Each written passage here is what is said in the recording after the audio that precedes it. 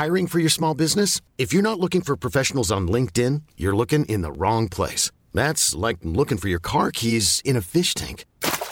LinkedIn helps you hire professionals you can't find anywhere else, even those who aren't actively searching for a new job but might be open to the perfect role. In a given month, over 70% of LinkedIn users don't even visit other leading job sites. So start looking in the right place. With LinkedIn, you can hire professionals like a professional. Post your free job on linkedin.com/achieve today.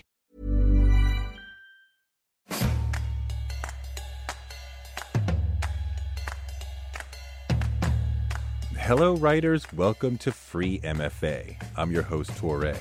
I did a year in Columbia University's graduate creative writing program back when I was in my 20s, and it had a profound effect on me as a writer, and it helped me build a 25-year career writing novels, nonfiction studies, memoirs, essays, and more. I love writing, and I love writers. Writers are my tribe. They're my kind of people. When I walked into Columbia or when I went to Bread Loaf or any situation where I find myself surrounded by writers, I'm like, yeah, this is my fam. So I want to use this show to talk to writers about writing. If you want to hear some of the things I learned in graduate school and in the 2+ decades since, here we go. I'm here to give you a free MFA week by week in small doses. I want to divide this up into 4 small sections, like 4 quick little classes. First, a bit of motivation, then a look at a legendary piece of writing and some thoughts on what's so great about it. MFA programs love to walk you through great writing with a microscope. That's one of the best teaching tools they have. So we're going to do a little deconstructing here like they do up there. Third, a tip from one of the great books about writing, like a bit of advice from a visiting author. And fourth, a sentence I love because it all begins with great sentences. The one really effective element of the MFA program that I can't replicate here on the podcast is the crit, the way teachers and other students read your work and give you notes on what you did well and mostly on what you did wrong. Man, that can be hard, but everyone develops friends who they trust so they can get that hard feedback from someone who they know is coming from a good place. If you want to get better as a writer, find someone you can share your work with who will give you smart, tough, but loving criticism. If you want the person critiquing your work to be me, go to torrebookcoach.com or email me at bookcoach@torre.com and we can talk about it. Okay, let's get into it.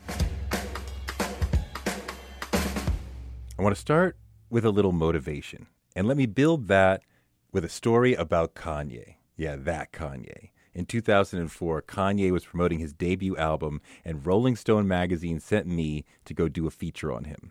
I went to his apartment in New Jersey in a high-rise, but he was on a middle floor because he wasn't anywhere near as big as he is now. He was a growing artist who was new to fame. When I got to his place, he was still getting dressed.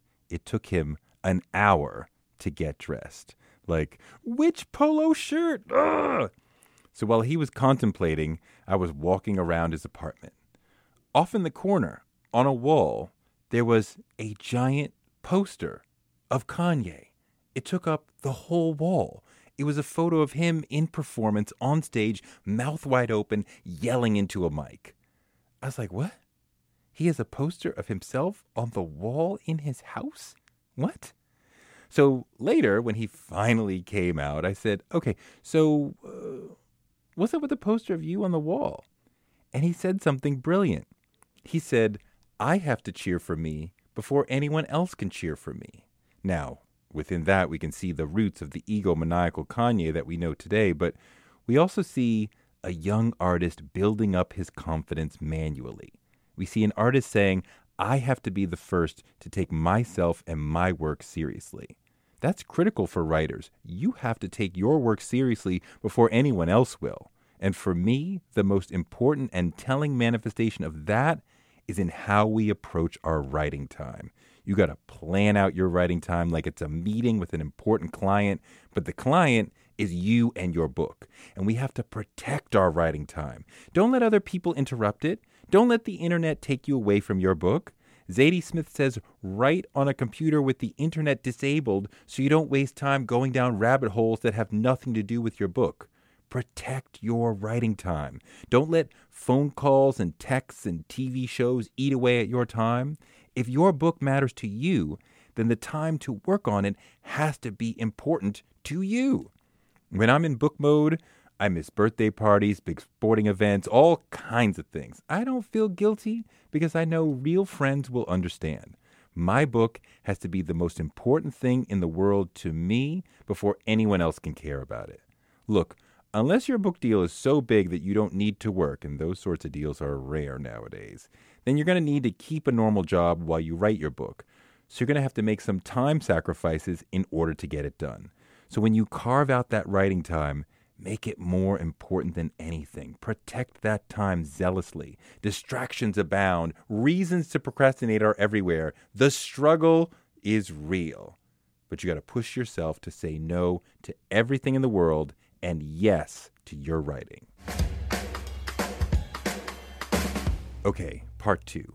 Writing schools love to give you a great piece of writing and then go through it with a microscope so you can see how it works. This is probably the best tool they have to help people become better writers. So I want to go through a bit of one of my favorite essays of all time, Joan Didion's Goodbye to All That from 1967, where Didion talks about being a 20-something California girl living in New York and moving from looking at the city with love in her eyes to viewing the city with disgust, and growing from a hopeful naif to someone who needed to move back to California so badly she was having panic attacks.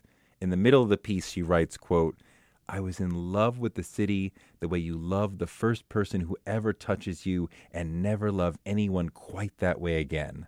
I remember walking across 62nd Street one twilight that first spring, or the second spring. They were all alike for a while.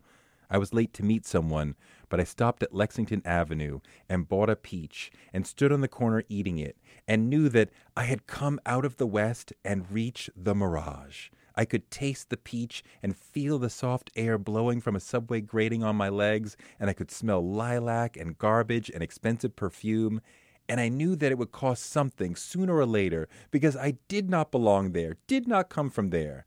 But when you are 22 or 23, you figure that later you will have a high emotional balance and be able to pay whatever it costs."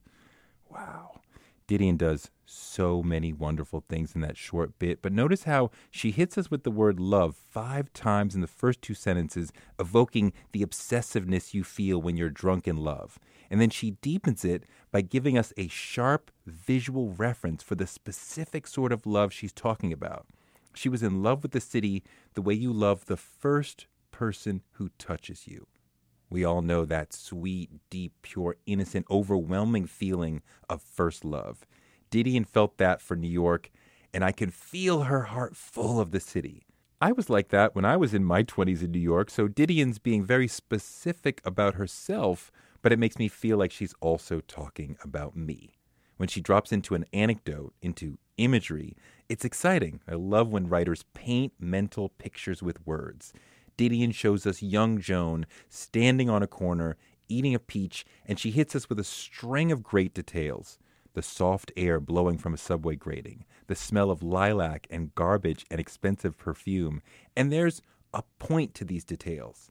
She's showing us how naive she was. She's in the middle of New York City, swooning over the air from the subway, which is probably dusty and dirty. She loves New York so much, she puts the smells of lilac and expensive perfume in the same list as the smell of garbage. She's portraying through details the wonder she felt as a kid in New York City. And that's the thrust of the piece. The details aren't here to just show you what she looks like. They are a look at the world through the specific eyes of the character, so much that they advance the narrative thrust of the piece. It's so much more powerful that way. As we segue into part 3, advice from a great author, I want you to notice that in Didion's description, she never describes the way she looks or really anything about herself beyond how the experience felt to her. This is important. Nothing is absolute, but usually writers don't spend much time describing what characters look like.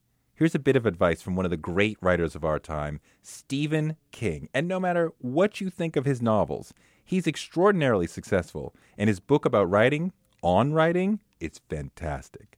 King says, quote, I'm not particularly keen on writing which exhaustively describes the physical characteristics of the people in the story and what they're wearing. I find wardrobe inventory particularly irritating.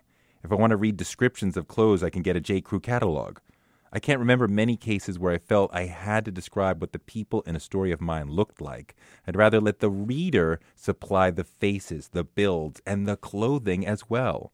If I tell you that Carrie White is a high school outcast with a bad complexion and a fashion victim wardrobe, I think you can do the rest, can't you?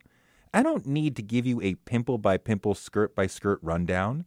We all remember one or more high school losers, after all. If I describe mine, it freezes out yours.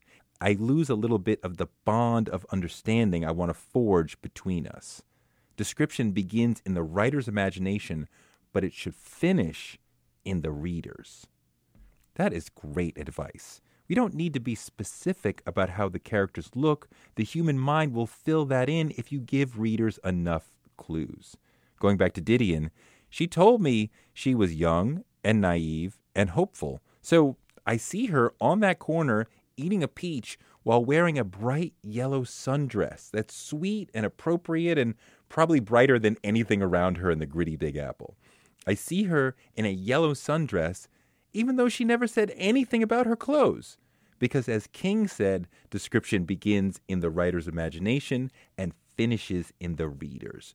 You're putting a story into people's minds. You're incepting them, but let them do some of the work. Don't over-describe, be economical. That sense of being economical and having the awareness that the human mind will automatically fill in details if you give it the space to do so, that is at the heart of the last element of today's class, a look at an amazing sentence, because all great writing is built on great sentences. And this is one of my favorite sentences in all of literature, and it includes the best parenthetical phrase in literature history. Please direct your attention to page 10 of what might be the greatest novel of the 20th century, Lolita by Vladimir Nabokov. This famous sentence comes early in our story when our narrator Humbert Humbert is telling us about his past, showing us a bit of why he's become a monster. He says, quote, "My very photogenic mother died in a freak accident. Picnic, lightning, when I was 3, and save for a pocket of warmth in the darkest past, nothing of her subsists within the hollows and dells of memory, over which, if you can still stand my style, I am writing under observation, the sun of my infancy had set. Surely you all know those redolent remnants of day suspended with the midges about some hedge in bloom, or suddenly entered and traversed by the rambler at the bottom of a hill in the summer dusk, a furry warmth, golden midges." Wow. Notice how he honors the directive we've been talking about, to not over-describe characters. He says his mom is photogenic, which is a really rich, poetic way to say she's beautiful without giving any specifics, so any reader can imagine her looking any way they want. Now, of course he thinks she's beautiful. She's his mother. So that goes to the characterization through detail that we saw with Didion. The reader also has room to fill in a lot around the story of her death, about which Nabokov says just picnic, comma, lightning. That's amazing. And with just that pithy description, I can see it. The red and white blanket spread out, the wicker basket, the grass, the trees, the lady sitting sideways with a long skirt gathered under her, and then the long, skinny yellow finger of electricity stretches down out of the sky and zaps her to death. She falls down, and all hell breaks loose, and poor little Humbert is never the same. Part of why this character does not describe this, and her, any further, is because he's talking about an event he does not recall. Again, the description fits and builds character. It's particular to who's giving it because we all see the world a little differently, and writers use detail to further explain the person who's viewing it. This, Humbert indicates, is the beginning of the end for him as a normal person. His mom has died right in front of him, and thus the sun of his infancy has set. What an amazing visual phrase that fits both the outdoorsy setting and the importance of mother to a young child.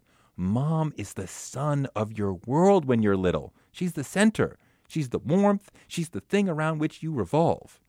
Also notice how mom drifts away as the sentence goes on. It begins squarely focused on her, but after he says she's died and he's forgotten her, nothing of her subsists within the hollows and dells of memory, which turns memory into a place I feel like I can see. After that, he stops talking about her in the sentence, which mimics her disappearing from his life and his mind as he begins his descent into insanity.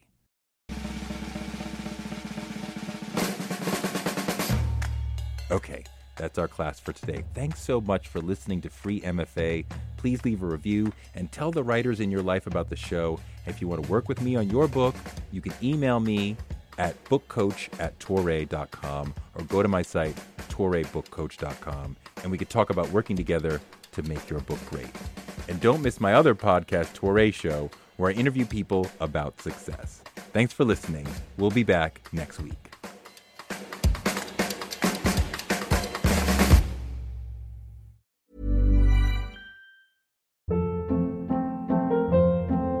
Hold up. What was that? Boring. No flavor. That was as bad as those leftovers you ate all week. Keke Palmer here, and it's time to say hello to something fresh and guilt-free. HelloFresh. Jazz up dinner with pecan-crusted chicken or garlic butter shrimp scampi. Now that's music to my mouth. HelloFresh. Let's get this dinner party started. Discover all the delicious possibilities at HelloFresh.com.